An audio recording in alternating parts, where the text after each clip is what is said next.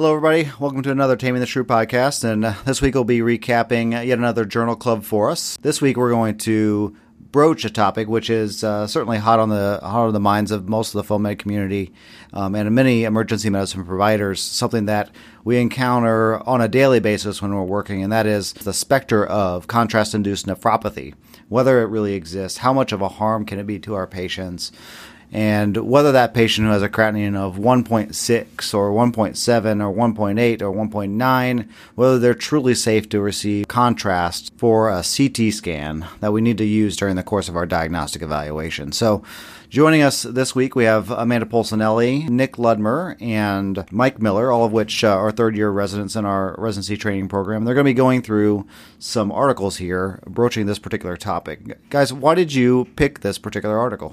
Well, contrasted studies are something that we perform not infrequently in the emergency department setting, and it's probably something we want to perform a lot more often than we do. And a lot of the consideration that goes into it is, one, the radiation exposure, but also considering the patient's kidney function and the potential for injury to the kidneys using these iodinated contrasts or contrast materials. We've all been in a situation where we want to perform a contrasted study to get better definition of something, but we're hesitant to based on maybe their kidney function at the time, what their creatinine is. And I think Spectre was a good choice because it's been recently called into question as to whether or not this is a legitimate concern or if it's truly a risk to expose these people to contrast. So what really brought it to our attention was recently in the emergency medicine literature, specifically in the Annals of Emergency Medicine, there was an article published at the end of 2016, which Mike's actually going to cover here in a little bit, that sort of brought this more to our attention.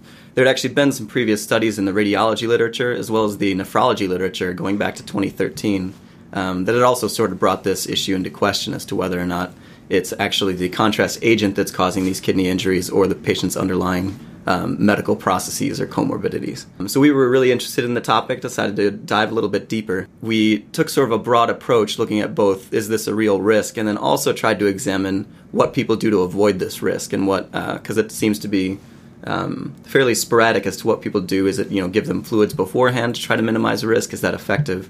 So we took the approach of trying to find papers that both confirm this study, reviewing the study itself, and then also looking at approaches to mitigate the risks in performing these studies. Fantastic. All right, well, let's start diving into the papers. Let's first take a look at the paper that first piqued your interest, the paper by Hinson et al., published in Annals of Emergency Medicine, entitled Risk of Acute Kidney Injury After IV Contrast Administration. Dr. Miller, why don't you walk us through this paper?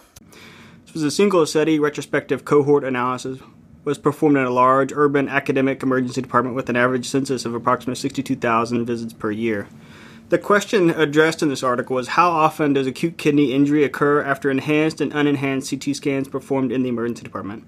The primary outcome was the incidence of acute kidney injury following a CT scan with IV contrast. The definition used for contrast-induced nephropathy was an absolute increase in creatinine, 0.5 milligrams per deciliter, or greater than 25% increase over baseline at 48 to 72 hours after contrast. The definition of acute kidney injury was absolute increase of 0.3 milligrams per deciliter or 1.5 to 1.9 fold increase in creatinine. Secondary outcomes included new chronic kidney disease, dialysis, and renal transplant at 6 months. These were determined using ICD-9 codes for procedures and diagnosis in a retrospective analysis. For methods, they used a multivariable logistic regression model and between odds ratio with and without propensity score matching to test for an independent association between contrast administration and primary and secondary outcomes. To minimize bias, the author used two distinct control populations that did not receive contrast, propensity score analysis to minimize bias associated with treatment assignments, and analyze large numbers of patients in subgroups of baseline renal function. Furthermore, selected clinical practice patterns were examined that may affect the incidence of acute kidney injury after contrast. The inclusion criteria were 18 years and older who had a CT with or without contrast from 2009 to 2014 and had an initial serum creatinine level performed 8 hours before and a second level performed 48 to 72 hours after the CT. To minimize bias associated with the decision to obtain imaging, a second control group of contrast media unexposed ED patients who had the same creatinine specifications but did not undergo CT. The exclusion criteria were creatinine less than 0.4, a creatinine greater than 4, history of renal transplant, previous or ongoing hemodialysis, an ED visit within 6 months before the study date, CT scan performed in 6 months preceding the index ED visit, or contrast CT within 72 hours of ED departure. Controls included age, sex, race, initial creatinine level, initial estimated GFR, chronic comorbidities, and acute severity illness indicators. Results. During the study period, 54,740 patients in the ED had a CT performed. Of these, 11,567 patients met inclusion criteria. For the patients without a CT scan, 5,234 met criteria. They found that contrast administration was not associated with an increased incidence of acute kidney injury. This was true in all subgroup analyses, regardless of initial baseline kidney function, and whether comparisons were made directly or after propensity matching. The majority of patients who underwent acute kidney injury were stage 1. The incidence of acute kidney injury was 10.6% in the contrasted CTs, 10.2% in the no contrast CT, or 10.9% in the individuals who did not have a CT at all. Other findings included physicians were more likely to give IV fluids for a contrasted study than unenhanced, and less likely to use a contrast as the GFR decreased. Overall, they demonstrated no evidence of acute kidney injury after contrast in creatinine less than 4. Overall, they demonstrate no evidence of increased risk of acute kidney injury after contrast in creatinine less than 4, but all with supplemental data which suggests that no increase even after the creatinine is 4. Contrast administration was not associated with increased incidence of chronic kidney disease, dialysis, or renal transplant at 6 months. What does the study add to our knowledge? Using a propensity match case control design at one site, the frequency of acute kidney injury in 7,201 patients undergoing contrast CT and 5,499 undergoing unenhanced CT, as well as compared to 5,234 with no scan, did not differ in their incidence of acute kidney injury. How is it relevant? The study suggests the fear of causing an acute kidney injury, or long-term sequelae of renal disease from an emergency department CT has likely been overstated by previous studies in the years past. Obviously, to confirm this initial conclusion, further information will have to be gathered using a randomized clinical trial. Prior to articles such as this, fear of causing renal injury has likely impeded randomized clinical trials from developing. Lastly, and rightfully so, the author cautions drawing conclusions from the study by assuming there is no increased risk in contrast administration, as the study is limited by its retrospective analysis. Excellent. Thanks so much. So let's take another look at this, maybe not necessarily in the emergency medicine specific literature, but in the broader radiology literature. Is there anything out there to help us get a look at whether or not this contrast-induced nephropathy is indeed a thing? And if so, how can we best define it? Yeah, so in addition to the article that Michael talked about, we also found several articles that sort of confirmed those findings, that in these sort of retrospective cohort studies, predominantly since 2013, the studies have been showing that there isn't too much of an increase in incidence in acute kidney injury following contrast administration. But we had sort of additional questions as to whether or not this was different with people with underlying kidney disease, or that person that says, yeah, these papers don't seem to support acute kidney injury following contrast, but what about this patient with, a GFR of 30 or end-stage renal disease or worsening renal disease? Like, is it still safe in these patients? So we tried to find additional articles that sort of address that question. And we found one within the radiology literature in the American Journal of Rentgenology, which is a difficult word to say. But there was a study performed in June 2015, performed by Garfinkel et al., that sort of took this question into account. Does this hold true for patients with sort of baseline underlying kidney disease? It was a study performed in a sort of a 3-hospital system. All the hospitals utilized the same contrast as they were in the same system, had a lot of the same protocols. And what they did is, in addition to doing this retrospective cohort study where they just set aside a group of patients between January of 2006 and May of 2013 who got contrasted studies and compared it to the same hospital population for patients who did not get contrasted studies and compared the incidence. But they also stratified these patients by their baseline renal function. So sort of how they did this is their inclusion criteria. They didn't really have many risk factors in their inclusion criteria. They basically looked at age, sex, and what type of CT study was performed. And if you were within the qualified age range, you essentially qualified. They didn't really pull anybody out, with the exception of if you were already on dialysis. So in addition to stratifying people by their age, sex, and study type, they also tried to get an idea of their baseline renal function. So to be included in the study, you had to have had at least 5 renal panels performed within a set time frame. So they needed you to have a renal panel 48 to 24 hours before you had your study performed to assess your baseline renal function, and they had repeat studies performed all the way up to 96 hours afterwards to assess the true impact of the contrast.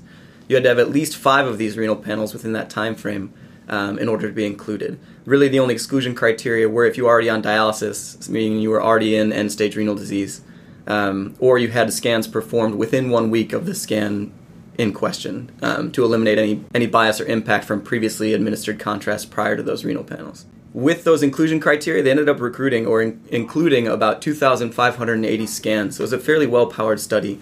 And they sorted these patients out based on their renal function, sort of using the stages of chronic kidney disease that are well established.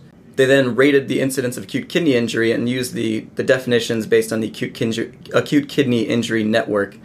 Stage 1 being an increase of 150 to 200% in your serum creatinine, stage 2 being 200 to 300%, and stage 3 being greater than 300% creatinine increase. They also looked at the risk of dialysis, which was sort of calculated looking at information gathered from the dialysis database. So they followed these patients up after a set period of time to see how many of them actually underwent dialysis within that certain period following these contrasted studies to see not only did this cause acute kidney injury, but did it cause acute renal failure. And the results were interesting.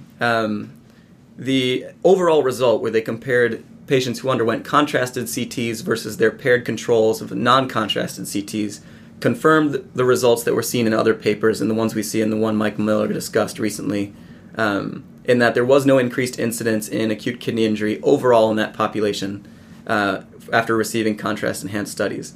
The interesting part of this article is where they risk stratify it by your baseline kidney function. They found that patients with in the first 2 groups, the first group was greater than a GFR of greater than 60, and the second group was a GFR between 30 and 60. They found that these groups were statistically well-powered enough to say that there was no increased incidence in acute kidney injury following contrast administration. There was also no difference found in the groups that had GFRs of less than 30. However, due to the small numbers that were actually incorporated in the study in these groups, they were unable to make a solid conclusion that there is actually no increased incidence. The confidence intervals were just way too high, ranging up to 14 to 18 in that study population. So what's interesting is overall it does seem to agree with the previous studies we've seen in nephrology literature, radiology literature, and now recently emergency medicine literature. But it does not really give us too much help when you have that patient with underlying renal disease that you're worried about making it worse. It doesn't really give us that answer, I would say, because of the small amount of patients that actually fit in that category.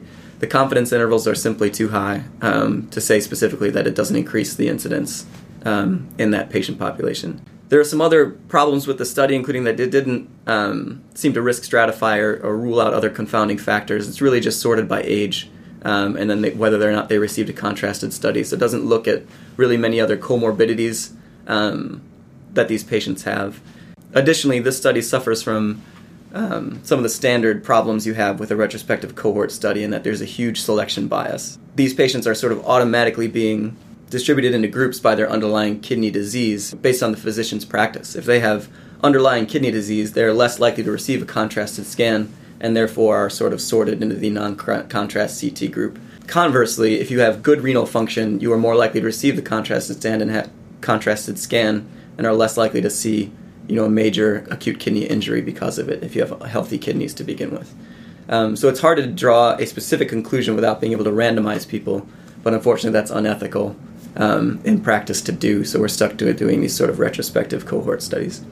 Overall, I think it was well structured for what it is, but it does have those sort of underlying problems with it, and that we can't randomize.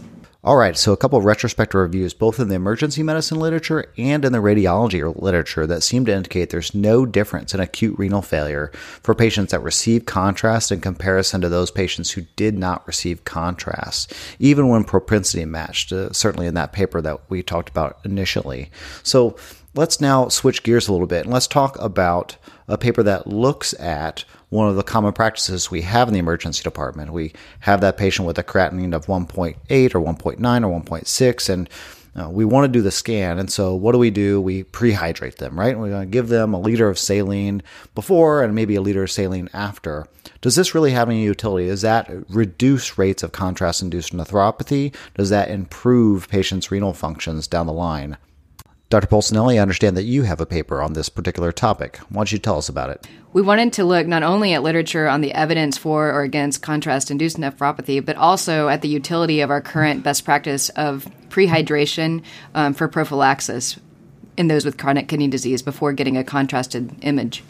Fortunately, our timing was pretty good with an April Journal Club because just this month, the first article that I could find comparing normal saline prehydration to no prehydration for contrasted studies was published.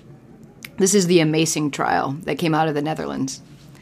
It was a single-center, randomized, prospective, parallel group, open-label, non-inferiority study comparing the use of current prehydration guidelines for those at high risk for CIN with no prehydration.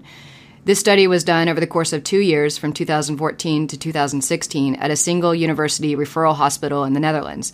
The inclusion criteria were in line with current European guidelines and include those with a GFR of 45 to 59, plus either diabetes or 2 other risk factors, those with a GFR of 30 to 45, those with multiple myeloma, or those with lymphoma and small-chain proteinuria.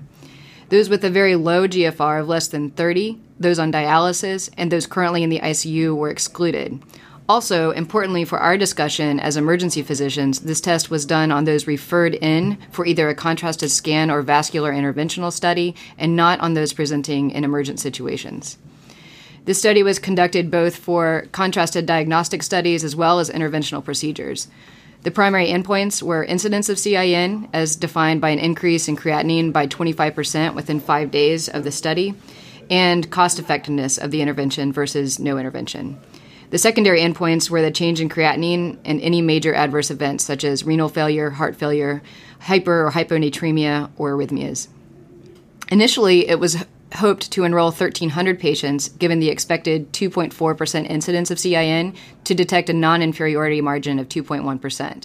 However, due to feasibility considerations, 1 year into the study, this enrollment target was adjusted to 660 patients. Ultimately, 328 patients were randomly assigned to the hydration group, and 332 patients were assigned to the no hydration group. Intention to treat and per protocol analysis was equivalent in the study, and patients in each group were very similar. In this study, a mean of 1,637 milliliters of normal saline was used for hydration, and a low osmolar iodinated contrast was used in every patient. Creatinine was followed up at 2 to 6 days after contrast and at 26 to 35 days after contrast. The primary endpoint results of the study were as follows. Only 8 patients in each group had an increase of 25% creatinine from baseline, meeting the definition of CIN. This is an incidence of 2.7% in the hydration group and 2.6% in the no hydration group. The confidence interval of the absolute difference in the incidence of 0.1% was ranged from negative 2.25% to 2.06%. So the upper limit of the confidence interval was below the non-inferiority cutoff of 2.1%. Additionally, it was found that there was a significant cost effectiveness in the no hydration group, and this was particularly when it came to hospital stay charges. As to the secondary endpoints, there were no major renal events, no admissions to ICU, no dialysis in either group.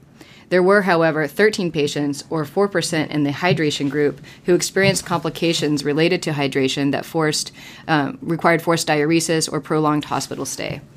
There were 4 patients who experienced arrhythmia during the treatment, and there were no events in the no hydration group. Ultimately, the study found that no prehydration prophylactic treatment is non-inferior to prehydration.